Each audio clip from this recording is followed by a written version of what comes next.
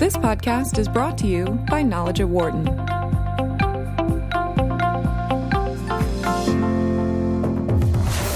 From the campus of the University of Pennsylvania Wharton School, this is Knowledge at Wharton on Business Radio.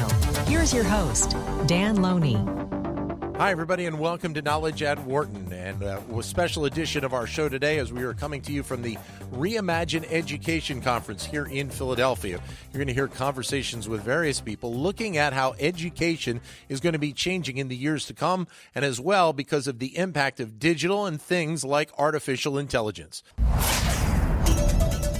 And it is also interesting to find out more about the education piece outside of the United States. It's a pleasure to join us here at our Reimagine Education Conference Center to Duncan Ivison, who is a Deputy Vice Chancellor at the University of Sydney in Australia. Nice meeting you. Thank you for being here. Great to be here. So when you come to a conference like this, what are your expectations of what you can gain out of it? Because we talked with a couple of our guests already about how the reimagining of education is truly a global initiative and not just something, as we're doing this here in the United States, something that's a U.S. concern. No, that's right. So education is higher ed is a deeply globalized industry, if I can put it that way. It's a deeply globalized network. We're all engaging with each other across borders in all kinds of ways.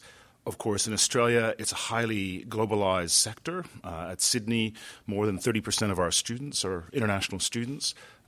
In some institutions at Sydney, more than a third of our faculty are from overseas.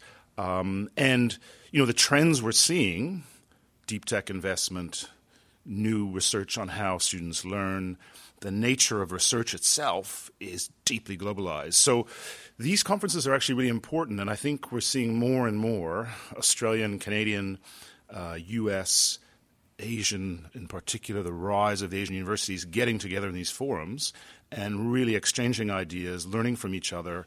It's a very small world, the higher education sector. Is the education piece, even from K-12 all the way through higher ed, is the thought process of the support that you give to it and the importance it has on the society, is it basically the same as here in the U.S. or other places around the world? Oh, look, I think every country, every region has different cultures of education, if I can put it that way. So the way that a high school system works in Singapore is very different than it works in the U.S. and, again, different in Australia and even different in Sydney as compared to Melbourne and other parts of Australia. So there are really important differences, but there are also increasingly really common challenges, problems, issues that we're all grappling with. And, what's interesting to me is, so my job at Sydney is to look after the research activity of the university, to think and support our researchers. We're 60,000 students, 7,000 staff,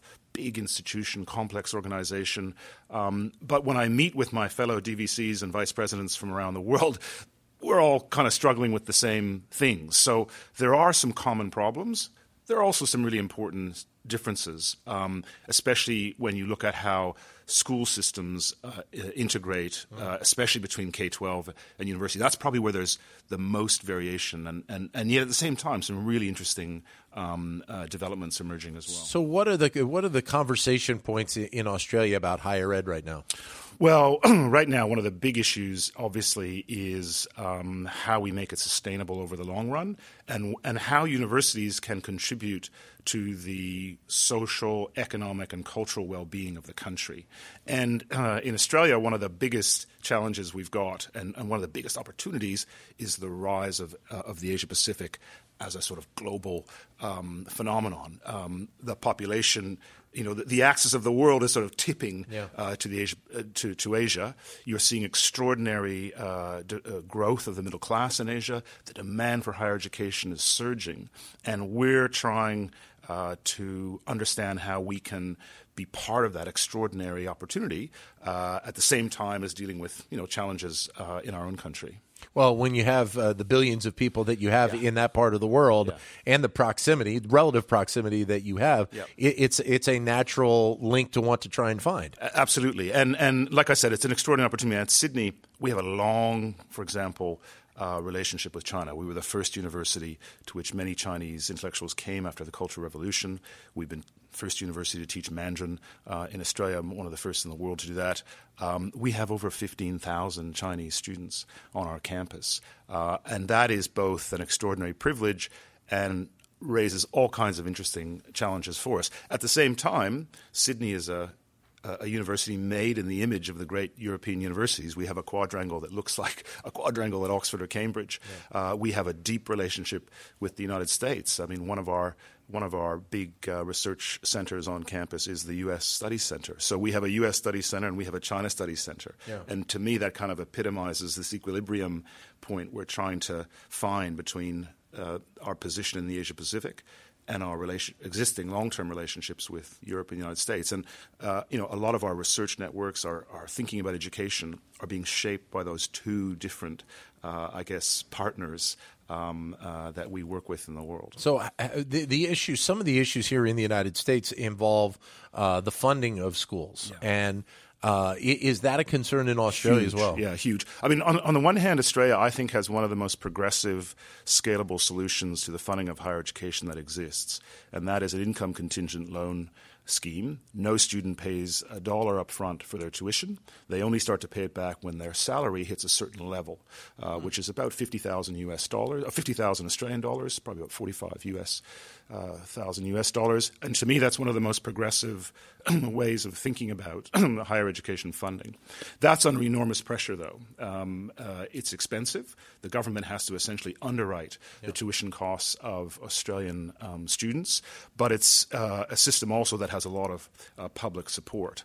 So the problem is it doesn't cover all the costs that universities have. And the rising costs of universities is something that's a big issue in the States.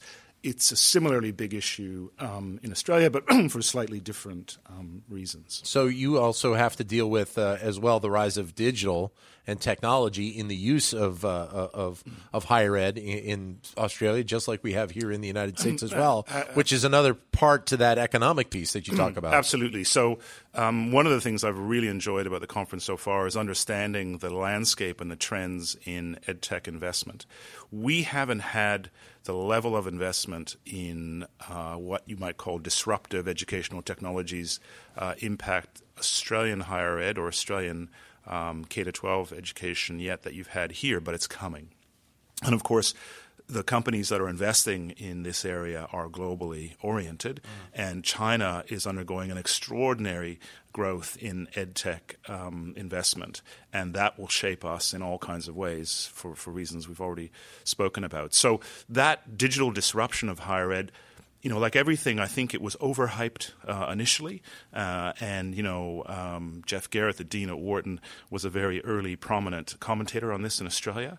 I think we overestimated the impact, but we're probably underestimating the deep underlying trends that are coming, and that's something we've been talking about here at the conference. Duncan Ivison is Deputy Vice Chancellor at the University of Sydney. You're listening to Knowledge at Wharton here on Sirius XM 111, business radio powered by the Wharton School, as we are at the Reimagine Education Conference here in downtown Philadelphia. So is the expectation of what the education piece is in Australia, where is it going right now in the next decade or two? What's the expectation for every part to this? I mean, obviously there's funding, but there's also entrepreneurship. I mean, we're seeing that here in the United States. I would imagine you're seeing that at a certain level in Australia as well. Huge. So I think there's really two or three big issues for us. The first, as I've talked about, is the financial sustainability of the system.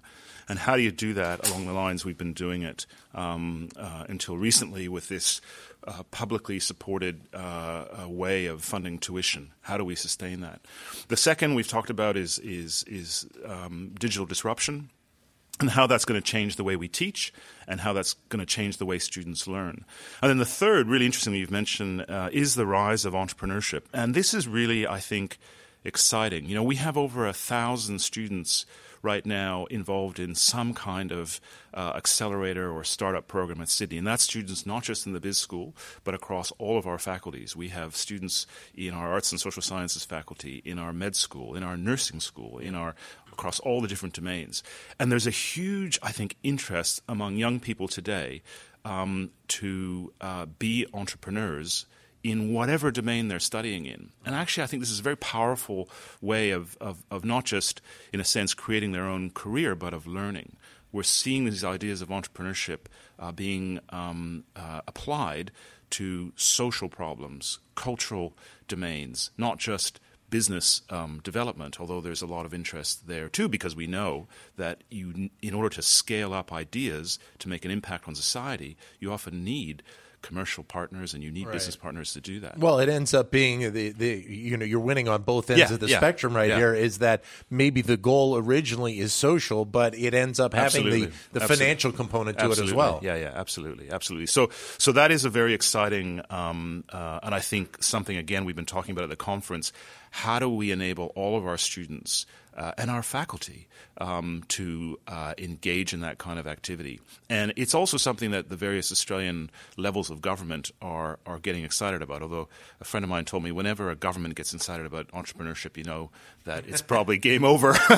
But we'll see. But we're seeing lots of support for programs and initiatives in that space. You mentioned about the economic model and the sustainability in Australia. Is there a concern that if you stay on the path that has been traditional in Australia, that the sustainability is not there and you have to make this change in order for it to be sustainable moving forward? That's right. So there's two issues there. One is the government is concerned about the costs of our current funding arrangements and whether it's sustainable and whether the community will continue to support those costs through taxation and through other means.